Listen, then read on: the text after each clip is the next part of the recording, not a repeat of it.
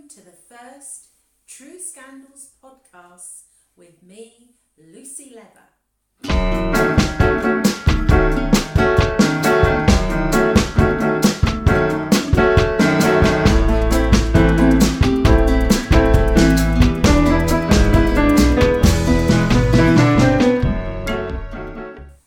Hello and welcome to True Scandals podcast with me, Lucy Leather.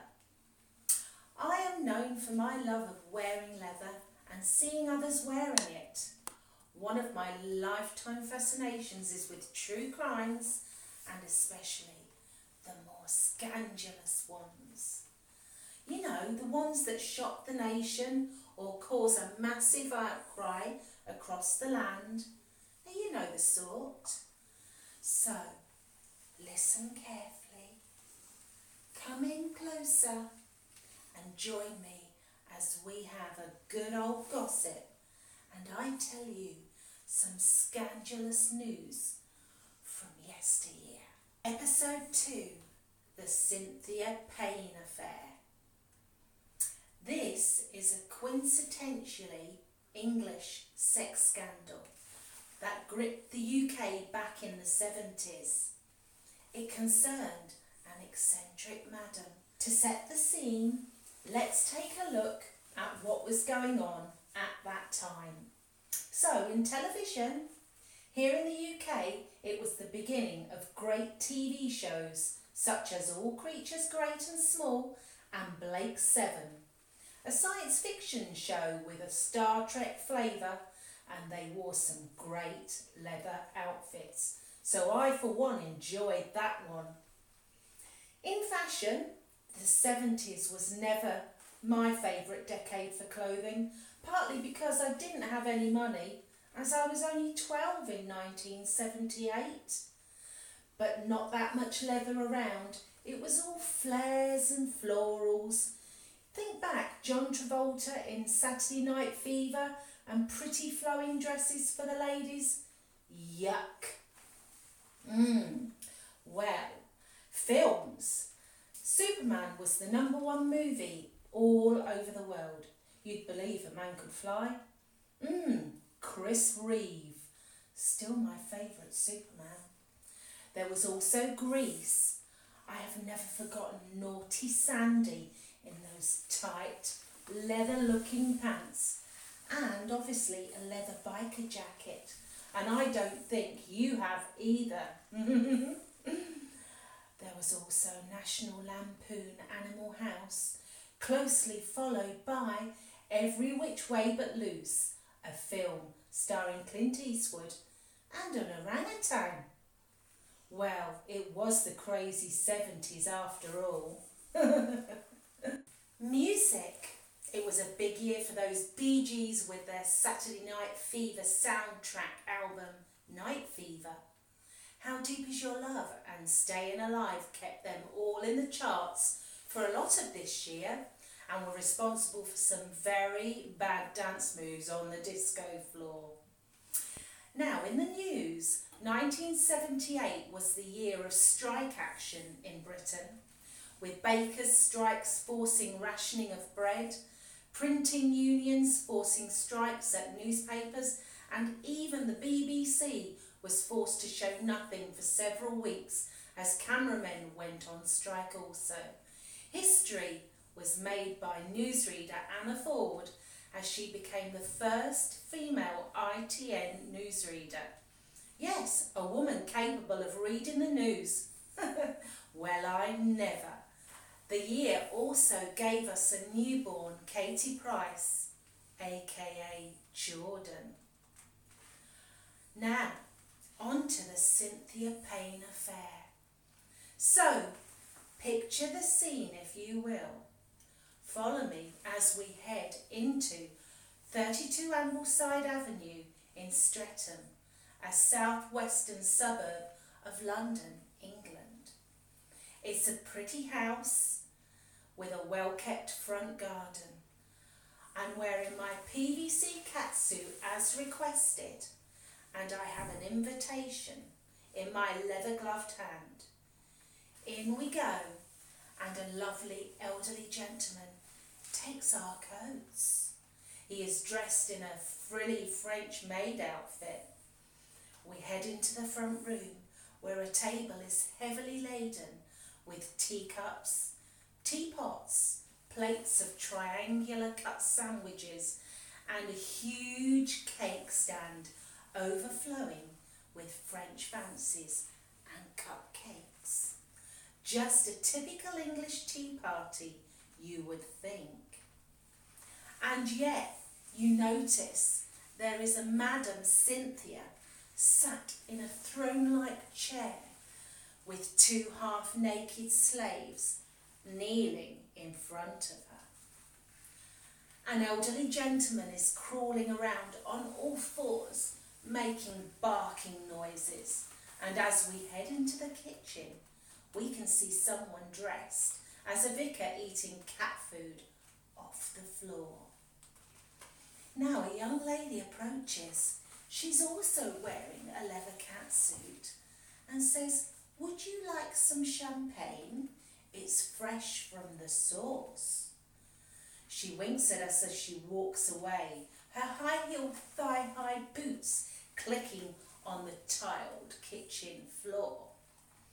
Suddenly, there's a bang.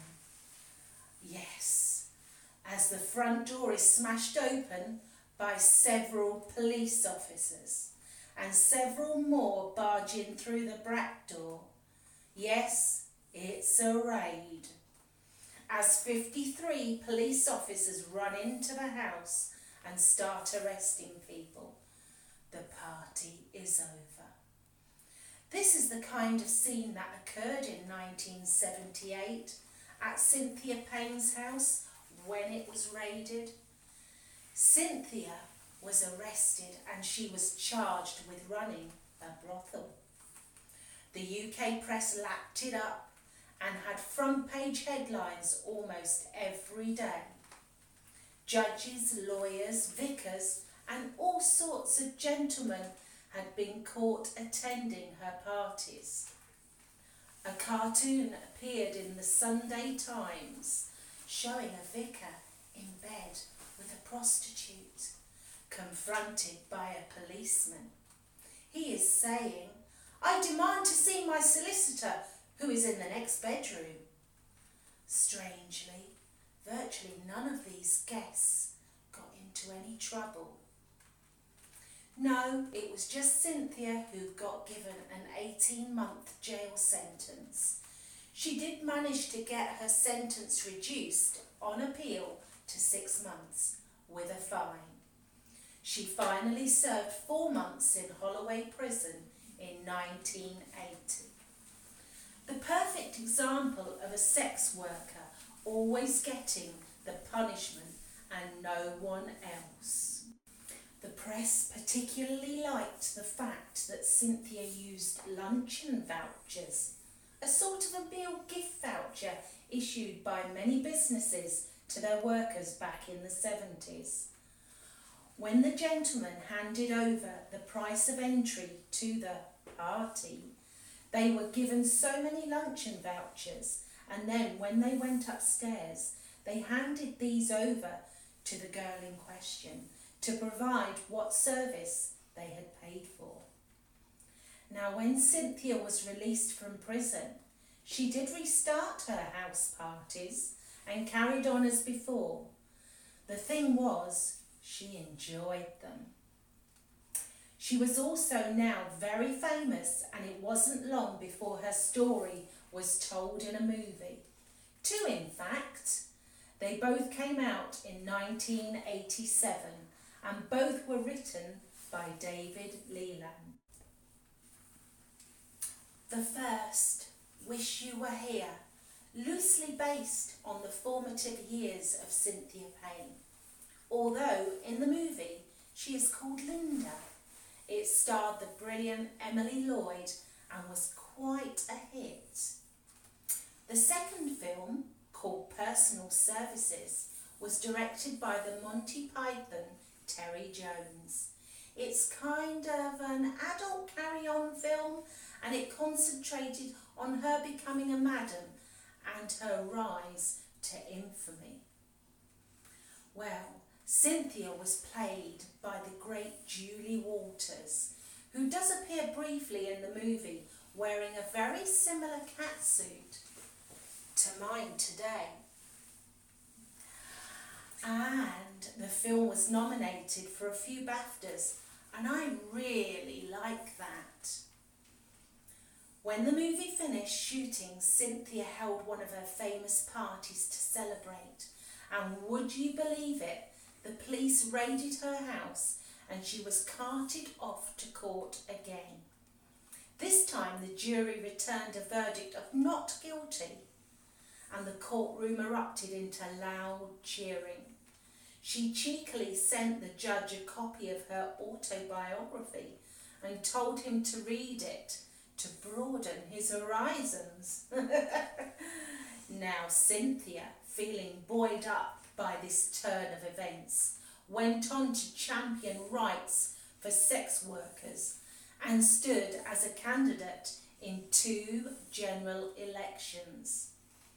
Unfortunately now she didn't win. She did say after the last court case that it would be a while before she had another party. Her fame meant she was often called upon to make guest appearances in various TV shows, and she had a sell-out stint at the Edinburgh Comedy Festival. I can only imagine the tales she had to tell.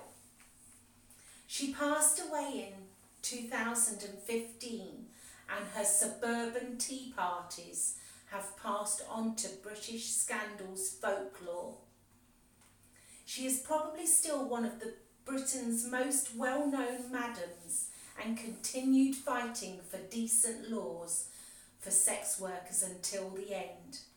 And thanks to the movies, her reputation will live on. I hope you enjoyed my recounting of the Cynthia Payne scandal from 1978. Naughty parties in suburbia. Who knows what goes on behind those net curtains? Make sure you tune in to more podcasts and videos from Lucy Leather coming soon. Bye for now, Leather Love.